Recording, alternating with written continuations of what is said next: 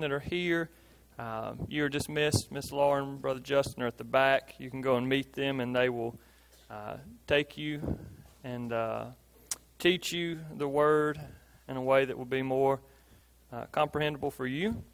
For those of you that are staying in here with us, if you would turn with me to the book of Genesis. Genesis chapter 3. Today we are beginning, as you notice, and I'm very thankful for those that were able to come and willing to come and decorate the church this week. And so it helps us, I think, to get in the mindset that this is a Christmas morning. Of course, we sang some Christmas hymns and thankful for our praise team and instrumentalists that lead us in that way each week. And so we're in the mindset of Christmas in some of those ways, but we're also going to begin looking at Christmas, a Christmas series, if you will, as we are in the Word together. And so this year, for the next few weeks between now and Christmas, we're going to look at 4 different Old Testament prophecies that Jesus fulfilled whenever He came. And so we're looking at promises from the Old Testament, things not, and I don't want you to think that sometimes we can almost have like a list in our mind. I can name 10 prophecies that Jesus fulfilled when He came, and that is wonderful, but I don't want this to be just a list. I want us to see these things the way that the people of the Old Testament saw them. These are promises that had been made, that they were longing for, that they desperately wanted, and that were then fulfilled when Jesus came. So these are things that we should be excited about, things that make us that much more thankful for Christmas, for Jesus' birth, for His life. And so we're going to begin toward the very beginning. Genesis chapter 3, I'm just going to give you the background for this text because many of you are familiar with it. And for time's sake, so verses 1 through 7 of Genesis 3. This is what we often call the fall of man. This is where the serpent, Satan, comes in the form of a serpent, and he tempts Eve and Adam, and they take of the fruit of the tree of knowledge and good and evil, and they eat of it. Right? This is the first sin. That's why we call it the fall of man. This is the first sin that ever took place, and when this sin occurred, there were terrible effects that came from it. There were terrible consequences, and not just for the immediate time, not just for Adam and Eve, but for all of creation ever since. This was like a domino that fell that has effects to today. Things that affect you and that affect me. Things that we deal with day in and day out come from the chain reaction of that very first sin. And so we deal with this, and we are longing for the day when all of these curses will be removed. But that's the background of this text. Why is it a big deal that they ate of the tree of knowledge and good and evil? Well, in Genesis 2:17, God said, "But of the tree of knowledge of good and evil you shall not eat. For in the day that you eat of it, you shall surely die." It's a big deal, right? If you do that, not you'll be sent to your room, not you will be grounded, you shall surely die. It's a big deal. It's a big consequence, but it's not the only consequence. So look with me at the text, Genesis chapter 3. We're going to see in this text some of the other consequences that Adam and Eve dealt with and that you and I deal with from sin. Beginning in verse 7 of Genesis 3, this is after they had eaten it. It says, "Then the eyes of both were opened, and they knew that they were naked. And they sewed fig leaves together and made themselves loincloths. And they heard the sound of the Lord God walking in the garden in the cool of the day. And the man and his wife hid themselves from the presence of the Lord God among the trees of the garden. But the Lord God called to the man and said to him, 'Where are you?' And he said, 'I heard the sound of you in the garden, and I was afraid because I was naked, and I hid myself.'" If y'all would pray with me before we consider this text. Father God, you are so good to us. And you are gracious to us, even in the consequences of our sin. Father, there are things that we deal with that are the fallout of Adam and Eve's sin. And there are things that we deal with that are the fallout and consequences of our own personal sin. But Father, I pray this morning that we're reminded that you have sent the remedy for all of these consequences. that you have sent the antidote for the curse, and it is your Son, Jesus Christ. Father, as we look at these consequences today, as we think about how much differently our lives look because of the wreckage of sin, Father, I pray that it makes us all the more thankful for Jesus. And it's in His name we pray. Amen. So as we see here, there are several consequences that are already. This is before the curses are pronounced, but it's clear that there are consequences already. The first one that we see here in verse 7 is that the relationship between Adam and Eve was changed, was broken, was different because of it. In verse 7 it said, After they ate of the fruit, the eyes of both were open, and they knew that they were naked, and they sewed fig leaves together and made themselves loincloths. Now that doesn't sound like a big deal, but it's a stark contrast from what we see earlier in Genesis whenever the two of them were given to each other in marriage, and that they were naked and they were nude, and they were okay with that. They were not worried about that. There was no shame in that. But now, because of the fallout of sin, they feel ashamed. They feel the need to hide part of themselves from one another. The need to be clothed. The need to make it so that they can't see all of each other. And we see that this relationship is changed forever. The relationship between man and woman, something that was not a shameful thing, has now become a shameful thing to them. And so they don't look at each other the same way anymore.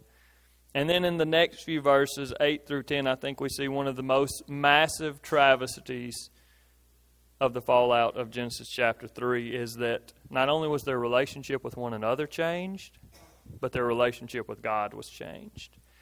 It appears that before this, that this must have been a normal thing, right? That God had come to spend time with them, that He had come in the garden to see them, that they would be in His presence physically, right? Just in God's presence, spending time with Him and talking to Him. But now, all of a sudden, that doesn't feel natural anymore.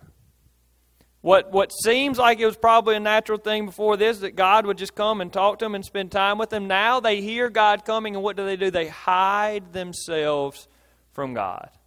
Because there is guilt. Because there is shame. Because there are consequences for their sin. Because of their sin, their relationship with one another is no longer the same.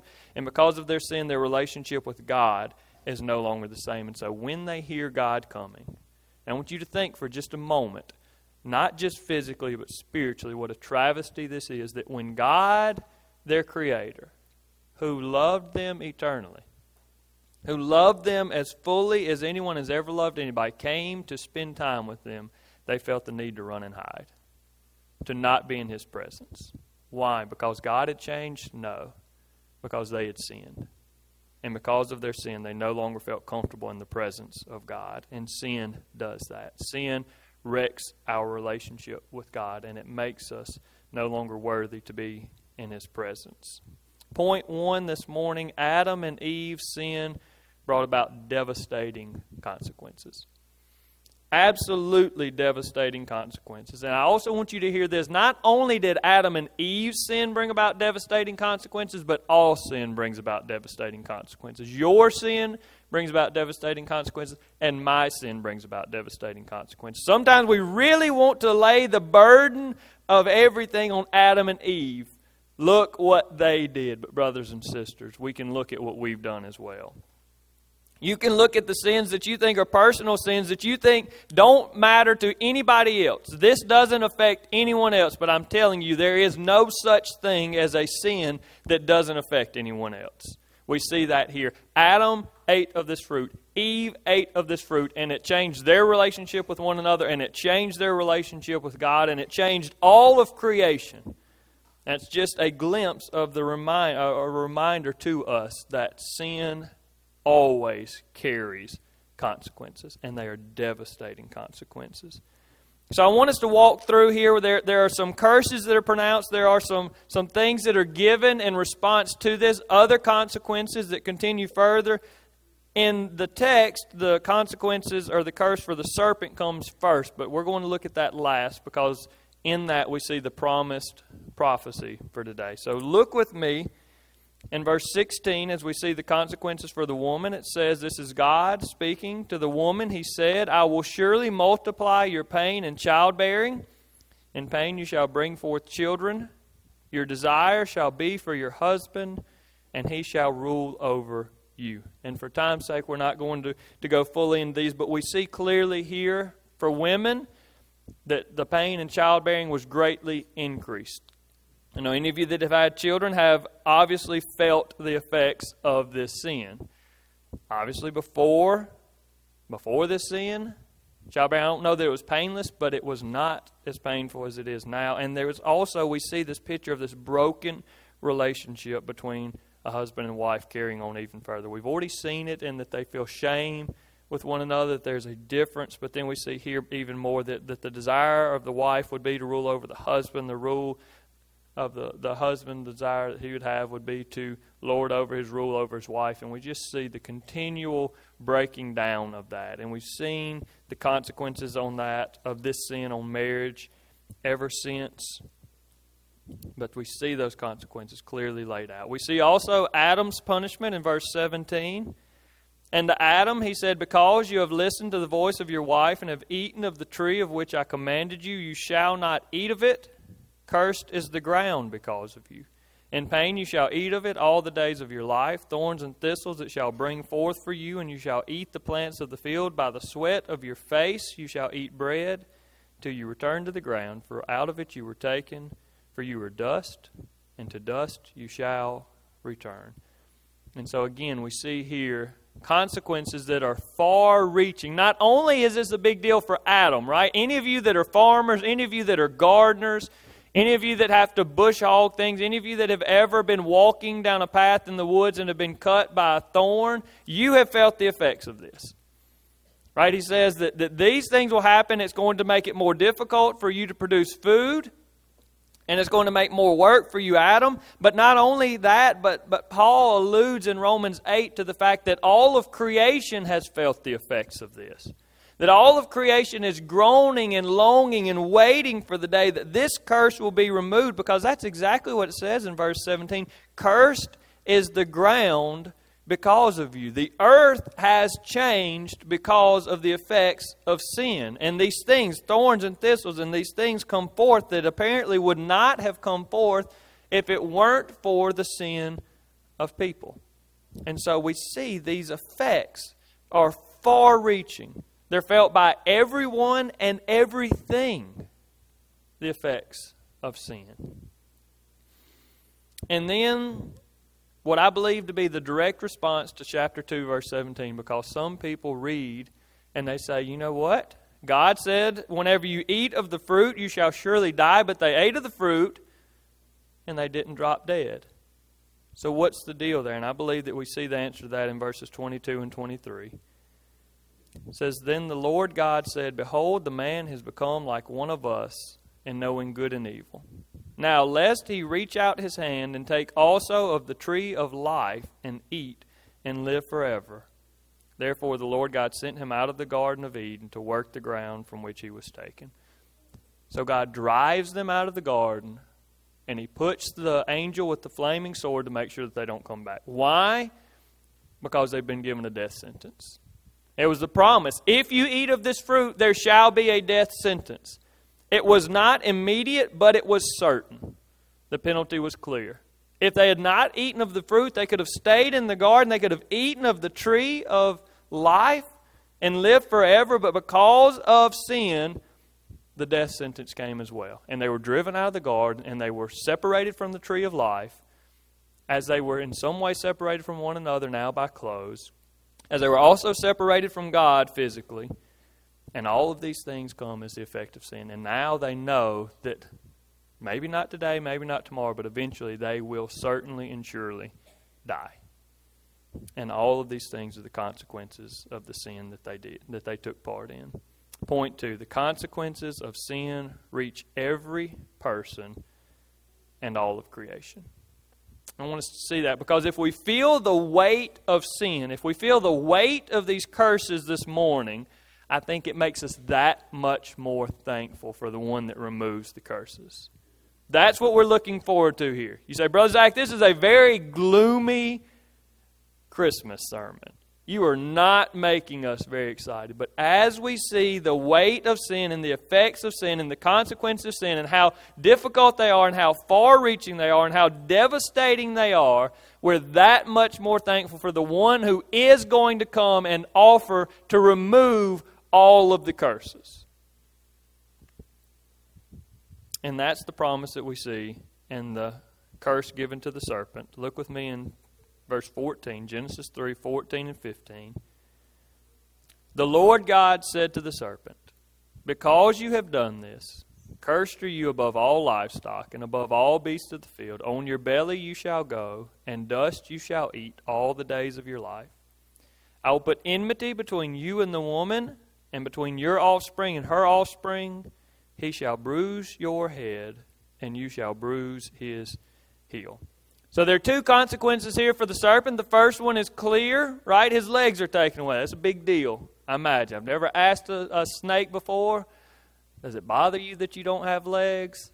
I imagine that that's sort of bothersome. And yes, apparently snakes before this did have legs, but he took them away as a consequence, as a curse because of his tempting Adam and Eve to eat of this fruit.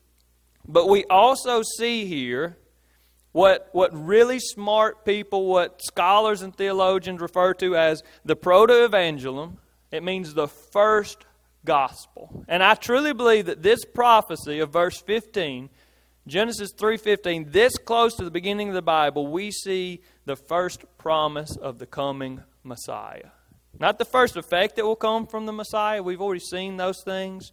But I think we see the first promise that he is coming. It says, I will put enmity between you, serpent, Satan that is inhabiting the serpent. I will put enmity between you and the woman, and between your offspring and her offspring. So there is coming here, and he's not called the Messiah at this point. He's not called the Anointed One. He's not called Jesus. None of that is spelled out for us. As we go throughout the Old Testament, we will see more and more promises. We will see names. We will see the Messiah called the Anointed One. It will start to become more and more clear what this Savior that's coming is going to look like. And then, of course, when we get to the New Testament, we see clearly that it's Jesus. But before all of that's spelled out, we see here this promise. Even while God is giving the curses and the consequences of sin, he says, but listen to me, Satan. There is coming one, and all he's called here is her offspring. The child of a woman is the only thing we're told, but we're told that one is coming who is going to strike the head of Satan. Yes, we see that Satan will strike the heel of Jesus, but we also see here that one is coming. And that's the promise here. That's what gets us excited. In the midst of all of these curses and all of these consequences and all of this devastation, there's a promise. One is coming. And the promise holds true, and we know that, but we see it even in Genesis 3:15, that one is coming, and not only will he strike the head of Satan, but we also see the promise as we go and as the picture becomes more clear that not only will he strike the head of Satan, but he will also remove all of the curses. The one that is coming, Jesus, that we see here, brothers and sisters, this is good news. This is where you start to smile instead of feeling gloomy, even on a rainy day. This is the hope that we have, that one day the curse breaker is coming.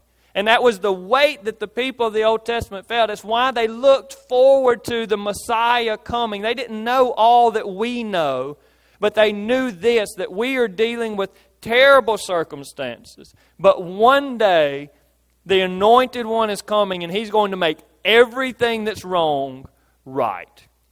And so they longed for the day that the Messiah would come. They longed for the day that the Anointed One would come. We see it with Simeon in the temple when he sees Jesus, and he says, all my life I have waited for this, and now I can die and go in peace, because they just wanted to see the Messiah. They just wanted to see this promised one that was coming.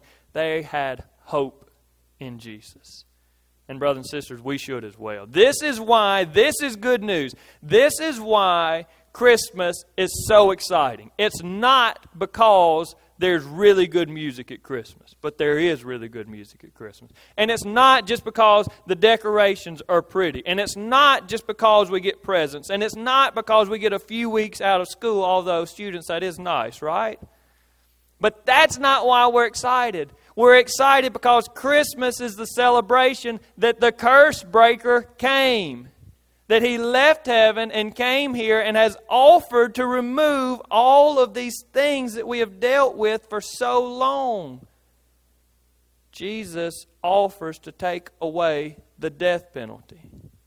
Jesus is going to make all of creation the way that it should have been all along. We see that. We'll see that promise in just a few minutes. Jesus makes our relationships with one another right. He makes our relationship with God right. He takes away the separation between us and God. One day physically, but now spiritually. He takes away our shame and our guilt and makes us innocent and perfect. And it's a promise that we've heard for so long. But in Romans chapter 5, we see how this takes place. And if you'd like to turn there with me, you can. But in Romans chapter 5, there is a beautiful exposition that Paul gives, and I'm not going to read all of the text.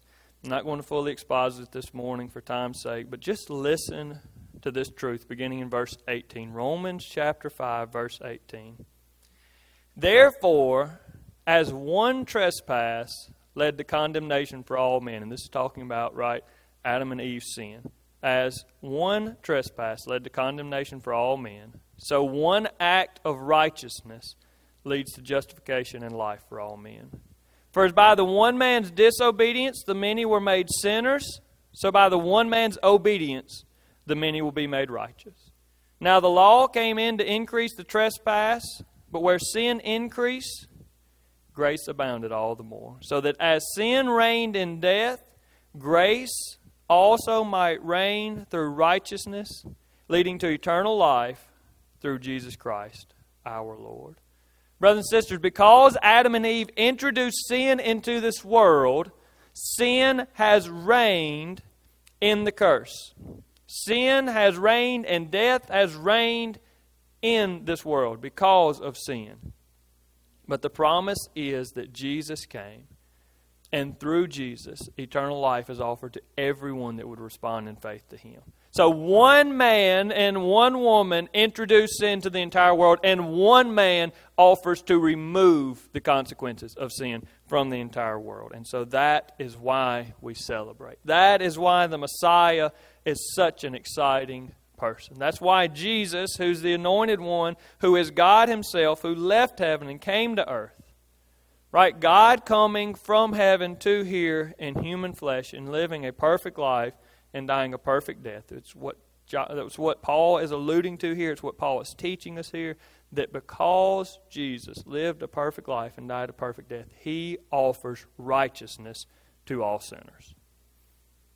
He came and paid the penalty that you and I deserve to pay. He took the wrath of God for the sins, not that He committed, but for the sins that we have committed. And if you today would respond in faith to Jesus, if you would give your life to Him, then all of the promises of the Messiah would be yours. All the promises of the coming one, right? Of eternal life and of being made innocent and of having relationships restored and having communion with God spiritually now and physically in the future. All of these things would be yours if you would respond in faith to Jesus Christ. It's the promise of the Scriptures. There's one last thing I want us to see, and it's in Revelation. Yes, we're going from Genesis to Revelation this morning. And in Revelation chapter 20, I do want you to see the promise, right? The promise of Genesis 3:15 is that the offspring of the woman would strike the head of Satan. And we see that fulfilled in Revelation chapter 20, beginning in verse 7. When the 1,000 years are ended, Satan will be released from his prison and will come out to deceive the nations that are at the four corners of the earth, Gog and Magog, to gather them for battle. Their number is like the sand of the sea.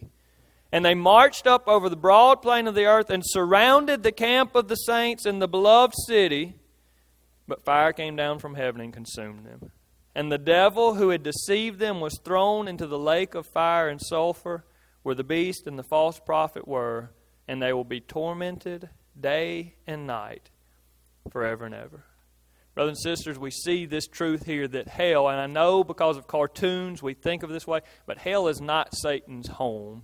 It's not his domain. It's not some place that he rules and tells people what to do. No, hell is a place that he will be tormented in a lake of fire and sulfur day and night forever and ever. The permanent blow is given from Christ to Satan. The promise of Genesis 3:15 is completely revealed in Revelation chapter 20. And so all sin will be done. It will be done forever. And the last thing I want you to see is in chapter 22. This goes full circle for me. As I thought about this text this week, we start in Genesis 2 with the promise, if you eat this fruit, you will surely die. And we see the proclamation. They eat the fruit, and God says, now they will have to leave the garden and not be allowed to eat of the tree of life. Because if they ate of that tree, they would live forever. And so special provisions are made. They're driven out of the garden, and a guard is set at the door of it, and he has a flaming sword, and all these provisions are made so that the death sentence will be realized. You cannot, humans, eat of the tree of life. The only way that we can have eternal life is through Jesus Christ. But if we have eternal life through Jesus Christ, then one day, whenever all the curses are removed, this is what we have to look forward to. Revelation 22.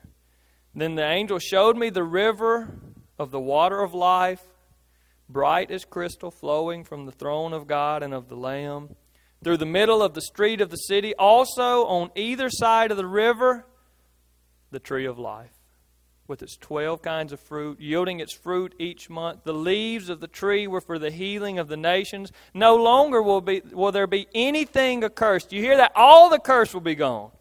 There'll be no curses. There's no death sentence. There's the tree of life. Eat of it freely, as much as you want. All the curses are gone. No longer will there be anything accursed, but the throne of God and of the Lamb will be in it, and His servants will worship Him. They will see His face, and His name will be on their foreheads, and night will be no more. They will need no light of lamp or sun, for the Lord God will be their light, and they will reign forever and ever. Amen? Brothers and sisters, that is good news. How is that made available? We've sinned, we've messed up, we've fallen, we've devastated our lives. These consequences are consequences that we deserve, not just because Adam and Eve sinned, but because you sinned. And because I sinned, we deserve the curse. How in the world could it be removed? Because God left heaven and came to earth and lived a perfect life, and died a perfect death that He did not deserve, and took the penalty for our sins, so that when we respond to Him in faith, all those are removed. All the consequences are gone. We still deal with some of the effects and fallout of sin here, but brothers and sisters, we are made righteous through Jesus. And one day we'll live in a place where there will be no curse anywhere to be found. So this morning, we're going to have a little bit of a different invitation. This morning we're going to sing, and it's not a typical invitation song, but this morning we're going to sing Joy to the World. Brother Zach, you can't sing Joy to the World for an invitation. Well, it may not be an invitation, but it's a response. No more let sin and sorrow reign, nor thorns infest the ground. We will sing that. What verse is that, Miss Diane? Will you look and see which verse? I think it's verse 3. No more let sin and sorrows reign, nor thorns infest the ground. I want us to sing that this morning as a reminder that, brothers and sisters, one day it's coming that all the curses are going to be gone. Not just the curse of death, but even the curse of thorns infesting the ground.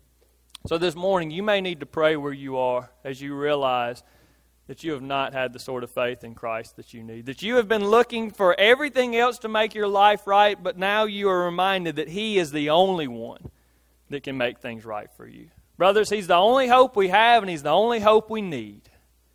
So this morning, if you need to pray, then you pray. If If you need to spend time with the Lord, you spend time with the Lord. But if not, I'm going to invite you to stand. And as we stand, let's sing joyfully and excited, Joy to the World.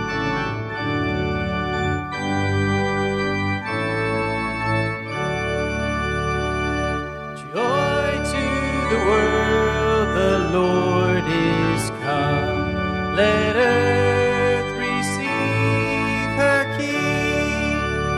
Let every heart prepare him room. And heaven and nature sing, and heaven and nature sing, and heaven and nature sing. No more let sins and sorrows grow, nor thorns infest the ground. He comes to make his blessings flow, far as the curse is found, far as the curse is found, far as the curse is found. Amen. You can be seated.